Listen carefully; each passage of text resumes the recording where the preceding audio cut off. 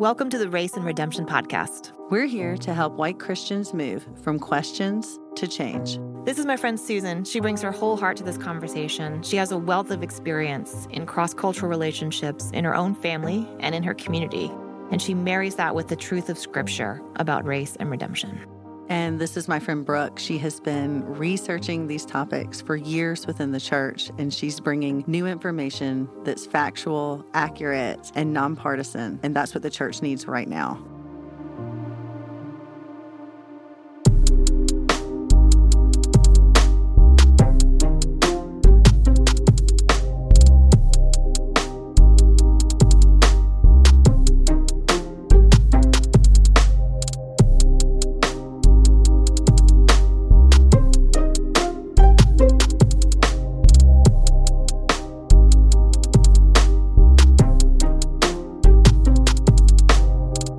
Dorena Williamson loves the power of a good story and writes children's books that adults need too. She's the author of colorful, thoughtful, and graceful, and forthcoming books, A Celebration Place and Crown with Glory. She and her husband, Dr. Chris Williamson, planted the multi-ethnic church Strong Tower Bible Church in 1995 in Nashville, and they have 4 teenage and adult children. Well, we are coming to you live from Nashville. I'm so excited to be on the road. I've been pushing Susan to do an on-the-road episode since the day we started. Oh, yeah. And I'm really, really glad to be able to connect in person with some people in other cities. And God is just doing amazing things in his Big C church all over the globe. So it is fantastic to be here in Nashville with Dorena Williamson. Yay! I'm so glad to get to be in person. I know. And Zooming with you, Susan, as well. Yes. We are so glad to be with you. Thank you so much for connecting with us today and being on the podcast. And we have so many questions. So Dorena, you and I met years ago at I don't even know if we actually met in person. We crossed paths through a multi-ethnic church conference, Mosaics. Yes. And we've been connecting virtually since then. And so I have been following from afar your amazing work. And I'm excited to share with some of our listeners your ministry as well as your work with children. And we have so much to talk about today. So I thought it'd be great just to give people a little background on you. Will you tell us a bit about your church here in Nashville? Absolutely. Well, I am so grateful for the good work God has been doing through his body for centuries. And to be a part of that good work is still such a joy after 26 years. And I say that with deep gratitude to God, because this is such a hard season for pastors and for leaders, as God's people have not been able to gather as we've customarily been able to. And yet to see the good work continuing is such a blessing. And I can honestly say a joy as a pastor's kid, as well as a first lady. So church is like my second home. Yes. And, but my husband and I planted a multi-ethnic church here in the Middle Tennessee area 26 years ago. Wow. So Strong Tower Bible Church is 26 years old now, which is kind of cool. Ooh, I love that name. Strong Tower. Yeah, Strong Tower. We love to draw people to remember that God is our strong tower and our hope. And then we want our church to be that safe place as well, that people from all walks of life can come together and find refuge and celebrate our great God as we celebrate one another. And so we experience God's diverse kingdom, we explain it, and we expand it in our city and throughout the world. And, our church is a welcoming place for people from different ethnic backgrounds, people who represent different denominational histories. I'm a Baptist preacher's kid. My husband also was raised Baptist. Then God allowed us to join a Presbyterian work here in Nashville, in the Franklin area, which is a suburb of Nashville, and begin to just see the beautiful ways that community work flourishes when we all join hands together. And out of that community work, us as Baptist kids with the Presbyterian church, we planted a non-denominational church. And so it's been a great way to see that we can keep the main thing, even though we come from different places and we treasure different aspects of the body of Christ, and we can enjoy table fellowship among those beautiful differences, that we don't have to draw away from each other just because you really appreciate, Methodist traditions or someone else appreciates Presbyterian traditions. So it's not easy. I always want to make sure I insert that because we're not creating this idealistic, it's just a la la land. It is hard work. We have to sacrifice. We like to say equal opportunity sacrificing because sometimes we have to lay down some things that we think are most important so that we can give way for our brother or our sister. Wow, that's a good word, equal opportunity sacrifice. Equal opportunity sacrifice. That's what we sign up for. That's what we tell people after 26 years when you come to a church like ours, that you may be accustomed to an altar call every Sunday and think that church is not church unless the pastor has had an altar call. But at our church, we're not going to do that every Sunday. And we've had people that are just very concerned. I mean, you go through the litany of church experiences and, it's a wonderful opportunity to realize that you're not the only part of the body of Christ. Right. The body of Christ is so big. So big. Diverse. So big around the world. So 26 years ago, you all were kind of pioneering, if I may say. That's, just looking at church history, that was quite early to be figuring out what it looks like to be a truly diverse community. It was. And we didn't see a lot of models. There were a few for sure that had been doing that, but it wasn't as popular as it is now. And we were a young couple. Right. I was in my early 20s. Wow. I was pregnant with our second child when we started the church. Wow. And so we truly, we were going to birth another child and we were birthing a church. And it was a wild adventure. Yes. It was certainly a yes of great faith. Of, I don't know what this is going to look like. The preachers' wives that I knew were all my mother's age. And so here I am pregnant and going, well, how am I going to nurse a child? And I'm a worship leader and I'm helping with the women's ministry because you're grunting at the beginning, right? You're just picking up whatever tools and hats you need to make things work. And even little things that are silly, but like, how am I going to dress? Like, I come from, church traditions from the Black church where church is it's dress up. Like it is, and especially the Black church forged in America, church on Sundays was that place where your full self was celebrated. You were called everything but a child of God Monday through Saturday. And then you came to the house of God on Sunday and you dressed up and you came to give God your best. And you came to spend hours worshiping. Yeah. And then we cultivate this church community here in, the Nashville, Tennessee area. So we're in the South and, multicultural church is a nice bandwagon for a lot of white people. It's like, I've got a Black pastor. This is cool. I worship with the first people. But, they come in their Birkenstocks and their flip-flops and their shorts. And here you've got Black church traditions coming, for a lot of us with dressing up. And so how does all that merge culturally? And good Lord, with the music, like what kind of music do you do? Yes. So we've had a lot of fun and I can laugh about the joys and the pain and the journey, people, having problems with sitting on chairs and not sitting on pews. And I'm used to, 1 hour service with 2 songs and a nice little hip sermon. And, y'all go for a long time and you sing the chorus over and over and there's a choir and the volume's too loud and all the things that are part of cultures merging together. And again, equal opportunity sacrifice. Yeah, I love that. And it's really been good. And God has been faithful. Absolutely. Yeah. Amen. Gosh. Just what you just said at the end reminds me of, you were saying you have kind of this Presbyterian group that you worship with. So my church is Presbyterian, but we also have a lot of different churches we worship with. Around Easter, we do some services with a holiness church. Ooh. And yes, exactly. So my 2 kids, which couldn't be more different, the first time they experienced that sort of worship, and they were relatively young, my son was like, he had his ears covered because it was loud, but he was like into it. He was so excited. He was like, this is amazing. I'm worshiping in like this incredible way that I've never known before. My daughter leans over and she goes, Mom, is this okay? Yes, honey, that's why we're doing this, because you need to know that all expressions of church are still God's church. Yes. Oh my goodness. And what a gift to your children. We've had people over the years who've come to visit and they've been flat out and they've said, we are committed at the church that we attend, but we want our children to see different expressions of the body of Christ. And I have such respect for that.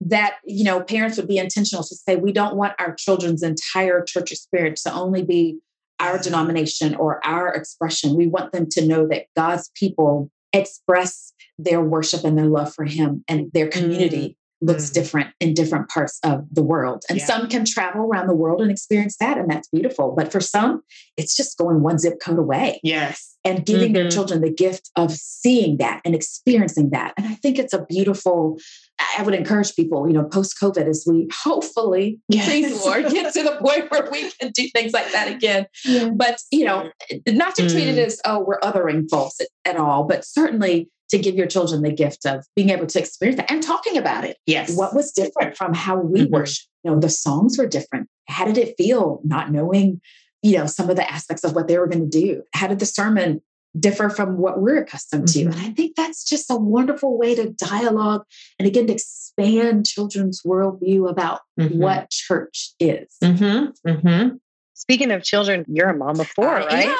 You are. And so you've been raising these 4 kiddos for quite some time. And I know that you've got some wisdom that you could share with us other moms. I'd love to hear what God's been teaching you through the journey of raising your kiddos, and just maybe some things we could glean when it comes to raising our own. Yes. Well, it's been 27 years of trying to figure out what in the world I'm doing. And I hope that's encouraging and not discouraging for mothers. I'm a rule follower. I am the type of person, when I approach parenting, if there was one book that would just give you the lessons you needed, like just give me that book and I am ready. And, anyone who has children can laugh and go, "Whew, we wish it was as easy as read a book and you know everything and you'll do it all right. And your children will quote unquote turn out right," whatever that means. And that's what I wanted. Yeah. And then I had my son and quickly realized that that's not what parenting is. It's not about my control and my intent for these little lives that God has given me to steward. And, as God gives us children through birth and through adoption, I've learned through my 4 and through my nieces and nephews and through other children who call me mom, who I'm a mother figure to. And certainly in the faith community, in the Black church, church mothers, it's important to see church as that household of faith, as the Bible says. And so, being in that maternal role for many, I've just learned that it's about surrendering them to the Lord. It's about being faithful to pray for them at the season of life I am, where my youngest is 17. So I'm not changing diapers and taking them everywhere. My youngest is spending time at school and spending time with friends. And so I'm not able to be a part of every detail of every minute of her life anymore. Yeah. And so it's a season of saying, okay, how do I transition to being more of a guide and more of a coach? I'm not responsible for every decision she makes and releasing myself from that, But for moms of young ones, I would just say, be in the moment. COVID has probably been a teacher for all of us. And, you and I talked about that earlier, that it's forced us to be in the moment. And that's been a good thing. We've had to transition to, helping our children at home, whether you homeschool them or whether they were in school and then they're out of school and they're virtual and all the day to day. Every week it's different. Yes. And so we've had to learn to just be in the moment and be present and not want the season to, if I could just get past diaper changes, if I could just get past when they can put themselves in the car by themselves. And before you know it, they'll be driving a car. And it truly does go by quickly. And it's also daily, like it's both. When people would tell me that when they were young, and I'd go, well, good grief, it goes by fast for you, but for me, it's right now and it's hard. And, but there's seasons, and seasons come and seasons go. And so whatever season you're in, be present in that season.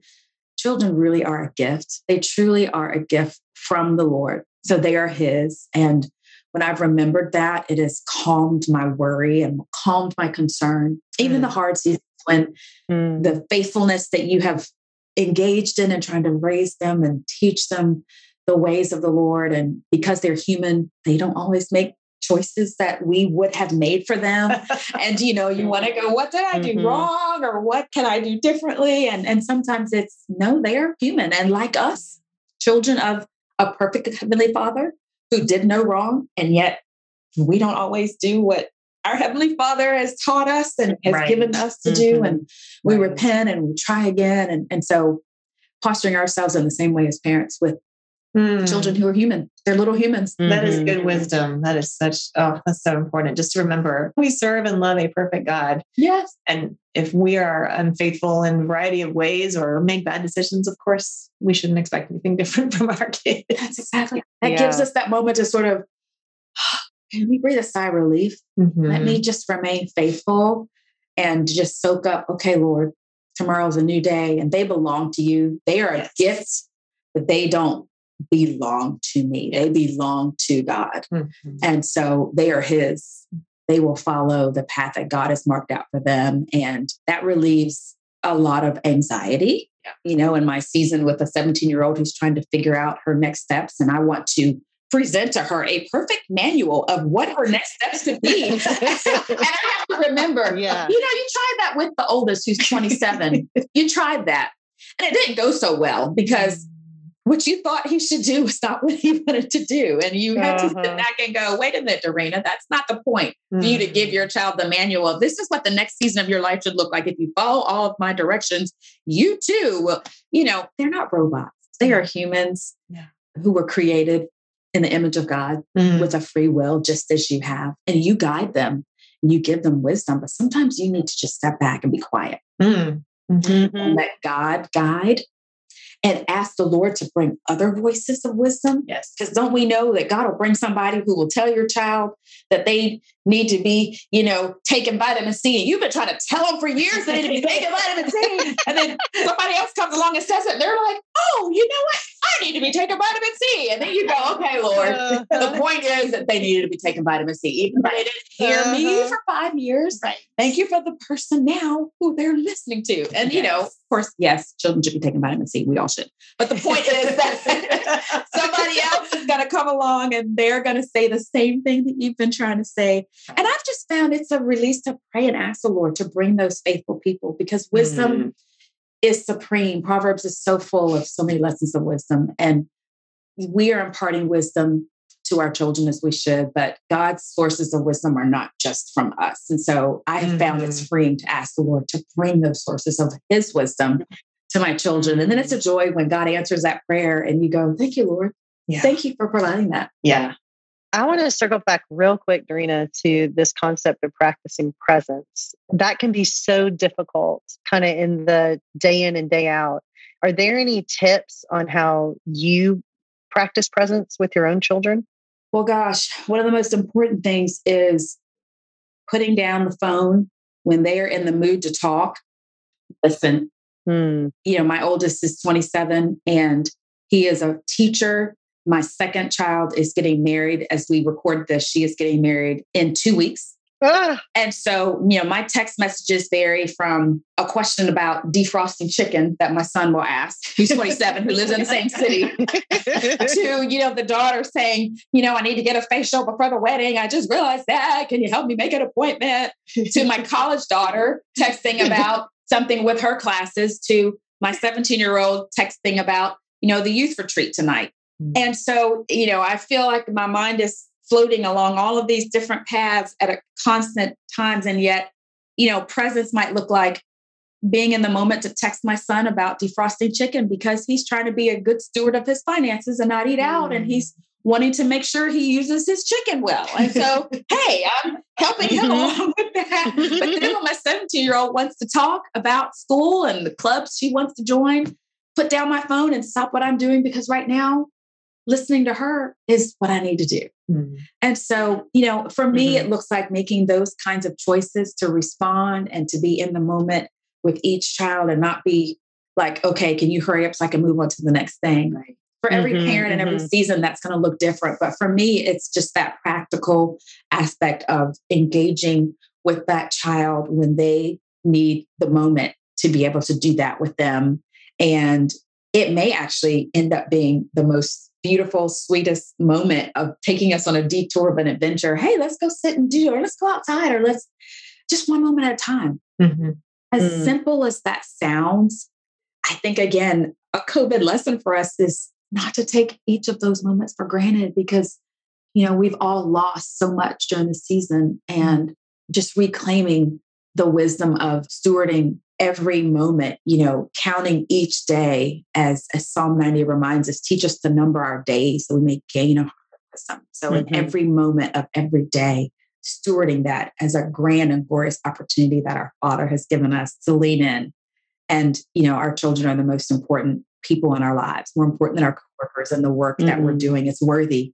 But, these gifts are only with us for a short season. So leaning in, whatever that looks like for your moment with your child, do it.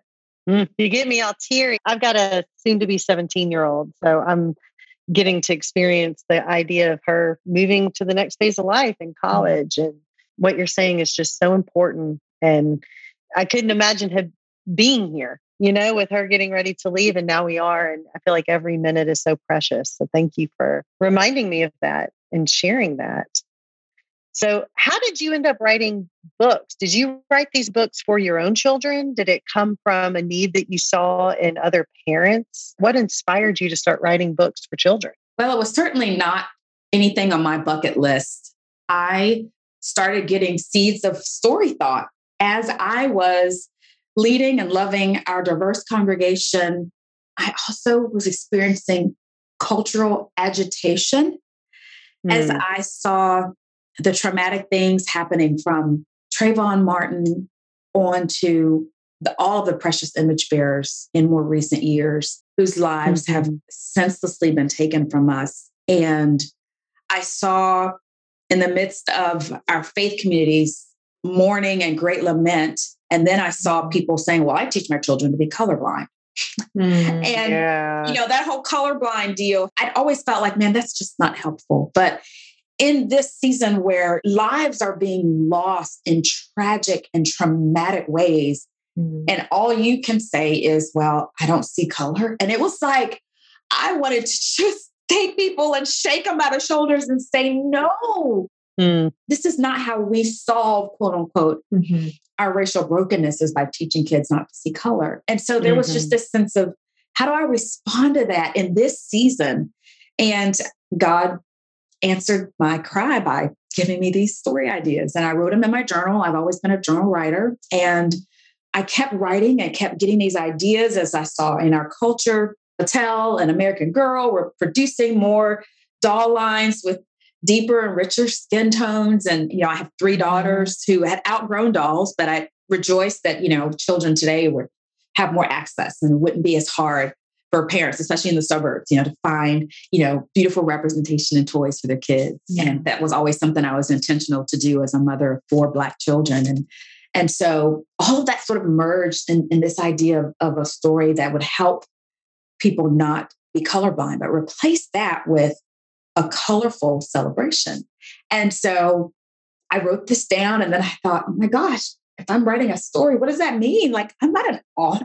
Like, don't you have to have a degree in English to be an author? And so, the whole imposter syndrome of what, can I really do this? Do I have that merit to call myself an author and to enter into this? It was a journey. It was a painful journey in the midst of some hard things happening at our ministry and really God mining seeds out of the dark. But God was faithful to guide me and take the story and show me how to Google and, basically gain an education through the internet, but lots of great resources out there now. I'm so grateful for so many conferences and opportunities that authors and writers have to cultivate their gifts and their craft and find ways to get their stories out in the world. And God was just faithful. He was just faithful to guide me along disappointment and closed doors to an open door to publish the 3 books that have come so far and then the others to come. So, yes, so you have Colorful, which does deal with skin color diversity, but then you've also got Graceful and Thoughtful, and you've got special needs covered in there. You've got kind of this concept of what does it look like to be empathetic and generous, and I love them. We purchased some for our kids, and then we went back and bought some and gave them to our library, and then give them now as gifts for new moms for their book collections. No, they're not just full of wisdom, but they're actually beautiful. Pictures to go along with them. And they tell a pretty story.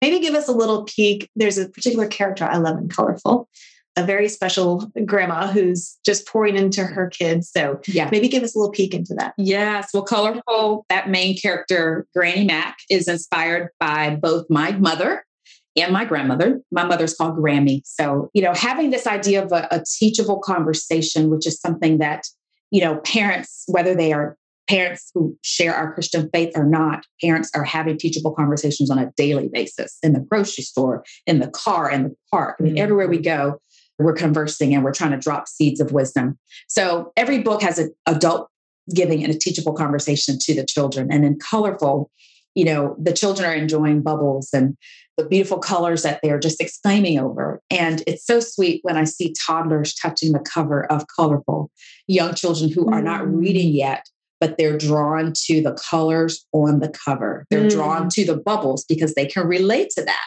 Yeah. And so that's the beauty of a picture book, because children can gain lessons and gain inspiration from the visual before they're even reading the words and taking that message in.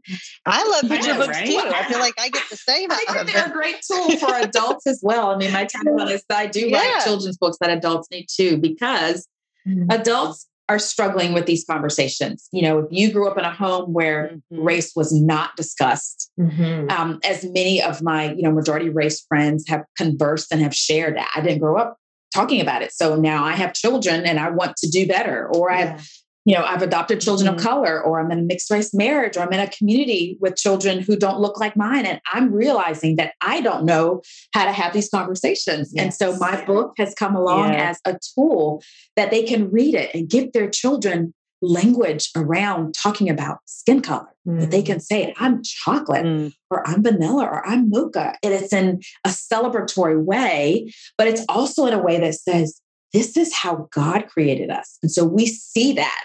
We're not colorblind. We see it and we celebrate that. And that gives us a lens by which we see people all around the world. Yes. So that we're not saying things like, I don't play with kids who look like you, or, kids are hearing junky messages on TV or from their families or from their communities, but they've read this book and it has given them language to say, no, people are beautiful who don't look like me. So I'm not going to take in that junk. And it's a beautiful way that God, I pray, is giving us these seeds of redemptive power to help a new generation be able to see and celebrate things that generations past have chosen to either be colorblind or just not converse about. Yeah. That's really a good point. I want to make sure everyone caught that these books are for adults too. And I do love that you've got Granny Mac, who's walking us through what it looks like to have a conversation. How do you open that conversation with your kids? How do you listen for signals of where we might need to dig in and dispel some misunderstandings or whatnot? I felt that happening, but didn't realize how intentional you were about that. And I think that's very, very, I'm thankful for you as a mom. I'm thankful for you equipping us to have better conversations and to feel confident in doing that. Absolutely. Absolutely. Well, we only hand to our children what we hold. And so if we don't hold it, you got to say that again. You got to say that again. We hand to our children what we hold. And, my third book, you mentioned Thoughtful, Brooke, that deals with, disability. And that was inspired by my nephew who has Down syndrome. So it was a conversation our family began 14 years ago when God gifted us with our nephew. He was fearfully and wonderfully made by God with a bonus chromosome. And so this little boy in the book, who is thoughtful, who's the hero of the story, who models for children how we can be full of kind thoughts. But when I got to my third book, Graceful, I had begun reconciling and having the Lord break my heart of the bias that I realized I had towards homeless people, because I was not a community with people who were homeless. And I thought homelessness was that single narrative of the guy on the corner who probably is just not been a good steward of his job and his life. And he's, an alcoholic and whatever narratives we've developed. And God had started through awareness, education, and growing in proximity. I realized that my narratives were so off that homelessness is not having a safe and permanent place to sleep. And that children who my kids go to school with are homeless. And so as I realized my own ignorance, and I realized that this is an opportunity for me to say to adults, it's okay to acknowledge what we don't know. And then when we realize what we don't know, then we can fill that knowledge with accurate information And then we can handle our children a better narrative instead of when they ask us about that person we pass and we say something that's false, that reinforces to them a bias that they will grow up and then they will perpetuate. Instead, we can break those biases down. So Graceful opens up a dialogue on, a homeless family who's a part of the church community. And the pastor encourages the church with how they are going to help lift this family up. So I intentionally use language that helps us replace, well, they're poor or we're better than them, or we worked hard. And if only they worked hard like us, they could have. So instead of that meritocracy and some of these things that we have subtly adapted in our language and our formulations about people and not realizing that, some people's situations have happened because of circumstances outside of their control, right? Or because of inequality that's in systems that we have chosen to be ignorant about because they've not affected us. Right. And so again, what we can hold and grow in awareness, then we can pass those things on to our children so that they can have that empathy and that kindness, which is a fruit of the Holy Spirit, which should reign and rule the people of God. And then we can be change agents and we can help lift people up and we can see the grace that God has given to us, that what we have is not just because of hard work, but it is because of the grace of God that is given to all of us. And so I'm really trying to unpack difficult things in a way that children can hold, but also that the adults who are reading, the grandparents, the aunties and uncles, like I don't sleep on aunts and uncles, this is just for parents, because aunts and uncles realize they have a role. They're not the primary caregiver, but they have a beautiful role alongside, which is really powerful. Kids ministry leaders, librarians and teachers, even beyond our faith community, that these books can have a broader impact with the truth of the gospel and the beauty of God's love expressed in a way that kids can absorb and hopefully grow and flourish with their neighbors. Gosh, I love it. Love it. I love just hearing from you, as much as you are working to do, a good work of education for children, that you're also seeing areas where you needed to grow in your understanding and learn a bit more about, a particular area where you are identifying biases. And I think that's such an important thing for everyone to dwell on when we consider leaning into reconciliation, because the reality is all of us have growing to do in something. Yes. And so it's not like you're in the category of someone who needs to grow or not. Like, we are all on here growing and learning. That's what we're doing as human beings. Yes. Yes. Well, Jesus came he over and over, Jesus would say, I didn't come for those who are well. I came for those who are sick. And those who missed his message were those who felt like they were adequate. And so may we not miss the message that he's continuing to give to us.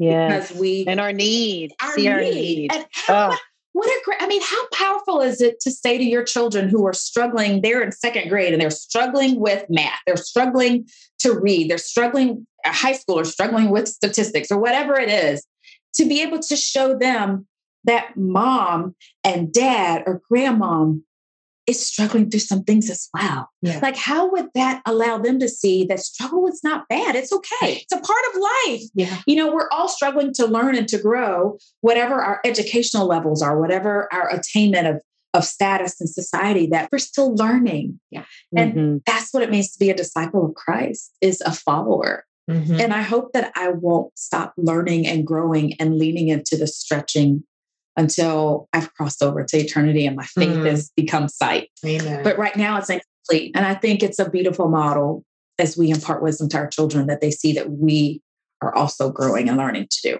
Yeah, that's so good. That's so important. I love that we get to share with our listeners, hey, we're not here to see if we measure up. We're here to grow and learn. That's what we're supposed to be doing. Yes. Discipleship. Yes. So speaking of that, we have just been talking about how this has been a year of growing and learning for the entire church, about what it looks like to be the church when church was disrupted. And I am so excited about this new book that you have coming out very soon called The Celebration Place.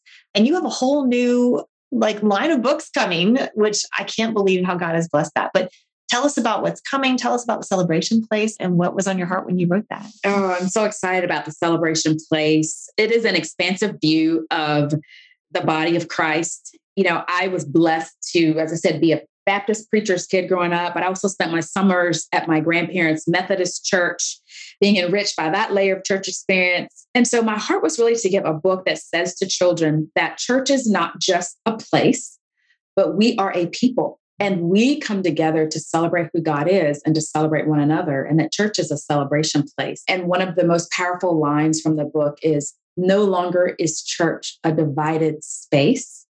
Now it's a celebration place. Oh, I love that. And, we just last month celebrated the anniversary of the March on Washington. And, so many of us know, so many beautiful, iconic words from Dr. King, but he helped illuminate decades ago that, Sunday morning is the most, segregated hour of society. Mm-hmm. And, through research from, Dr. Emerson and many others, Brooke, so much of the good work you guys have done through Barna, we see that there has been some improvement, that there are more multi-ethnic churches or churches that identify as, multicultural, diverse. We still have so far to go. Mm-hmm.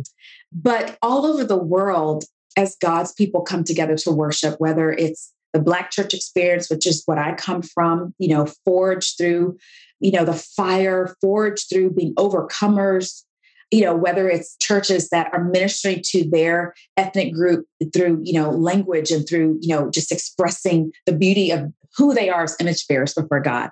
Whatever that experience looks like, Celebration Place says, we gather together and we represent the heart of God, that his people experience unity in the midst of our diversity. Mm. And so it's a book full of colors, full of celebration.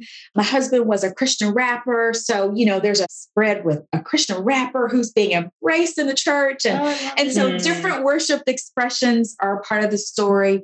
But also, I pray an opportunity in this season, as crazy as it is, when the church has not been able to gather physically, I hope the Celebration Place is a story of hope and a story of inspiration, that we are beautiful when we worship together. Psalm 133 says that how good and pleasant it is when brothers dwell together in unity. And so that's what the Celebration Place is going to be sharing with the world. And I'm excited for that to release. That's with IVP Kids. It's a new imprint from InterVarsity Press, and grateful to be a part of their 75 years of history, to be able to converge with them on that release. So yes, I'm really excited. They put out some fantastic books, and I'm actually really thrilled to have the new children's line. This is great stuff. So I just love that in a moment of grief, honestly, about the church, that we can celebrate the church. That is just such an important, timely message. And I can't wait to be able to share that with my kids.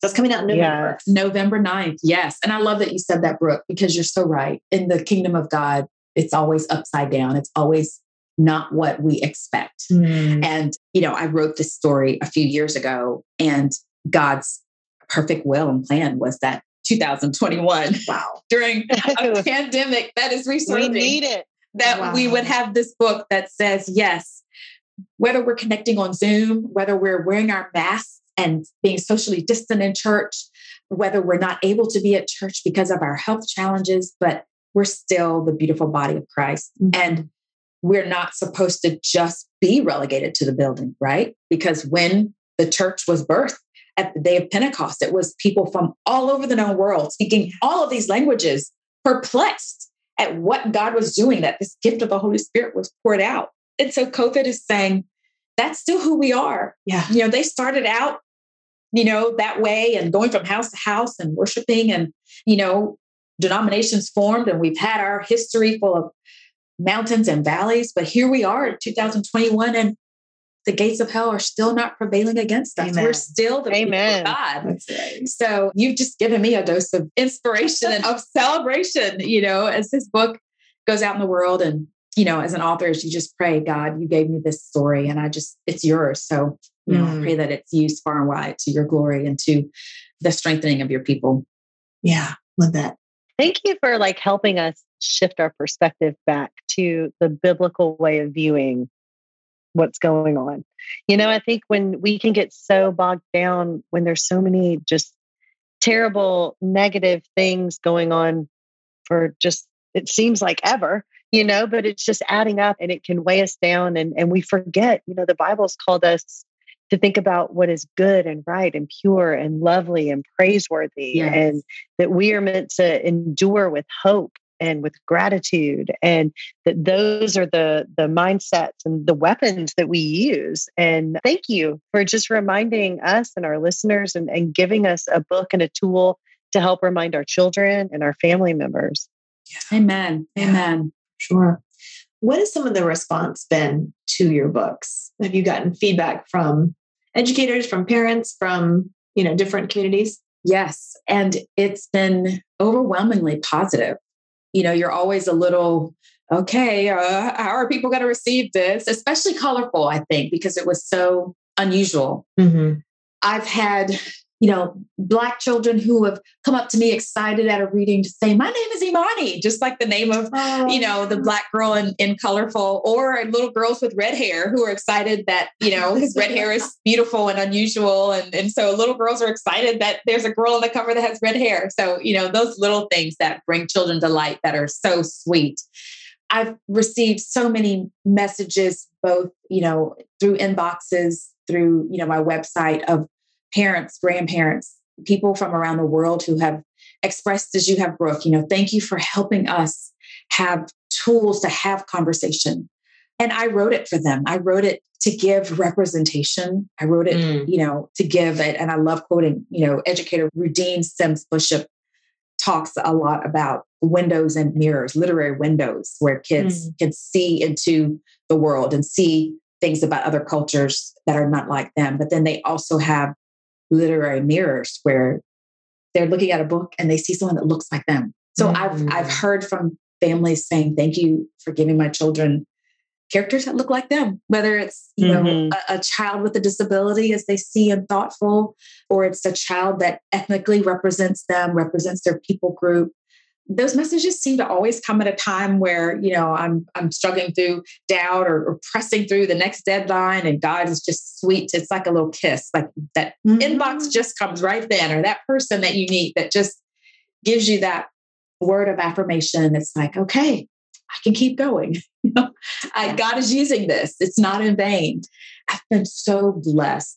And it's reminded me to make sure that I also do that I share with those whose work has impacted me. Because we all need to know that the things God has called us to, especially those really hard things, that He's using it. We do it in faith. We do it for eternal value, but God knows that we still need just that little bit of encouragement. And so it's so sweet. I always tell people, seeing posts of kids with my books, that just does me in. I'm like, yes, I see those babies, and I see them reading and interacting with the stories, and even some classrooms where teachers have had kids write notes about what they loved about the story. And that just, oh my goodness, I think I would melt. I will save them forever. Like, I will just treasure, I love the colors in your book. And you're like, oh my gosh, I love the color, So it's just the most precious thing. So that feedback is invaluable. That's so great. I'd love to hear some tips that you might have for us as parents, grandparents, aunts, uncles, even teachers that are trying to raise children in this beautiful, multicolored world. What are some tips that you might have for them? Well, I would say have the conversations. Don't think that your children are unaware. They see more than you think they do. And you train them that way. I know when my son was an infant, and we were all about raising the little Einstein, so from the little, mobiles on the crib that had the black and white geometric patterns, because this is it's silly now when you think about the lengths that we went through to ensure, whatever was the latest thing to help their brain develop, and this is what we do, right? We can laugh about it, but we raise them to be critical thinkers from the time that God entrusts them to our families. And so don't come now to these conversations and all of a sudden try to mute it. Like you have raised them and expected them to think critically and to gain wisdom and understanding, and they want it. They're ready for it. And if you don't create these conversations, you are leaving them open for horrific and damaging and destructive opportunities to plant seeds into their minds. And so if you're not filling those file folders with healthy, and if you share our Christian faith with biblical wisdom, then you're leaving them open for something else to fill it. Yeah. And that's with every conversation. Mm-hmm. I mean, any parent I know is not going to wait until their kids are 13 and then say, okay, I want to sit down and talk to you about the birds and the bees. Mm-hmm. Like not, I would say to any parent, hello, that's not good parenting. We start when we're bathing them and we're talking to them about how God created them beautifully and good touches and bad touches. And they blurt out things or they're asking you those silly questions. You are not saying, oh, I don't want to talk about that at 3 years old. No, you're using that as a teachable conversation to talk to them about how God created them. When they go to the doctor, that the doctor has to check your body because he's going to see how you're developing and mommy or daddy are here with you. And we're very careful and we're very candid and we're very age appropriate. So translate that right over to conversations about race and justice and about the things that your children are experiencing in the world, both at home. And I would say to kid ministry leaders, we have grand opportunities at church to teach our children that they are created in the image of God. We need to teach our children from the first chapter of Genesis, when God tells us that Adam and Eve were created in the image of God. And that includes all humanity. So that's the very beginning of our scriptures. And then we get to the very end in Revelations when we see all nations and tribes and tongues around the throne. So we are bookended through the whole of scripture. And you have an opportunity in church to share that truth with the children that God has entrusted to you, who are coming from all nations. You know, we don't have to just go out to all nations. God is bringing them to us, to our churches, and you have the opportunity in church. You know, teachers, whether your school settings are public or private, you can plant beautiful seeds that those children, whatever home life they're coming from and whatever they're being indoctrinated with that home, you have the opportunity in your classrooms to provide rich literature that exposes them to other cultures. And again, depending on what kind of school context you have, but there's so many creative opportunities. And again, you aunties and uncles and grandparents who are intentional about what you're buying for those kids, for those birthdays and those Christmas gifts and those Easter baskets, the opportunities are before us. We just have to find those creative ways and be intentional. Yeah. So I just encourage you to do it. Absolutely buy my books, but there's so many wonderful resources out there. And I would just encourage you on behalf of all the authors who are putting good work out in the world to give representation to children, to help them learn those lessons early and regularly. You know, support that work and add those to the giftings as we approach the holiday season. You know, books are such a great way to impart knowledge and to do it in a way that is seamless and it's fun. And then kids will come back to those lessons and they will continue. And you're planting beautiful seeds in such an easy and creative way. I love that. And it's fun for us too. As adults. Oh my goodness. Oh my goodness. And so important because we're all reading with our kids. We all know how important that is. So may as well do it in a way that's going to be mutually beneficial. Yeah. Oh, I love it. Wow. I feel like we just gained so much wisdom. And I know that anyone who has not picked up your books is going to be just completely blessed when they open them up for the first time. And those of us who have, we just are excited for what God continues to speak through you. So thank you for being committed to doing that work, and just may God bless the work of your hands. Amen. Amen. That's one of my constant prayers, is that God would establish the work of my hands and that he would use up his glory. So I would appreciate all of your prayers as you're listening. God is using the work that he's given me, and I'm humbled and grateful. He's opening up incredible doors, and I want to be faithful. So pray that God will use the work. And if you feel led to support it, you know, pray that God will use books or seeds, and God takes them where he will. And they're great opportunities for flourishing. And I'm excited to see what God does through them. That's wonderful. Thank you so much for joining us today.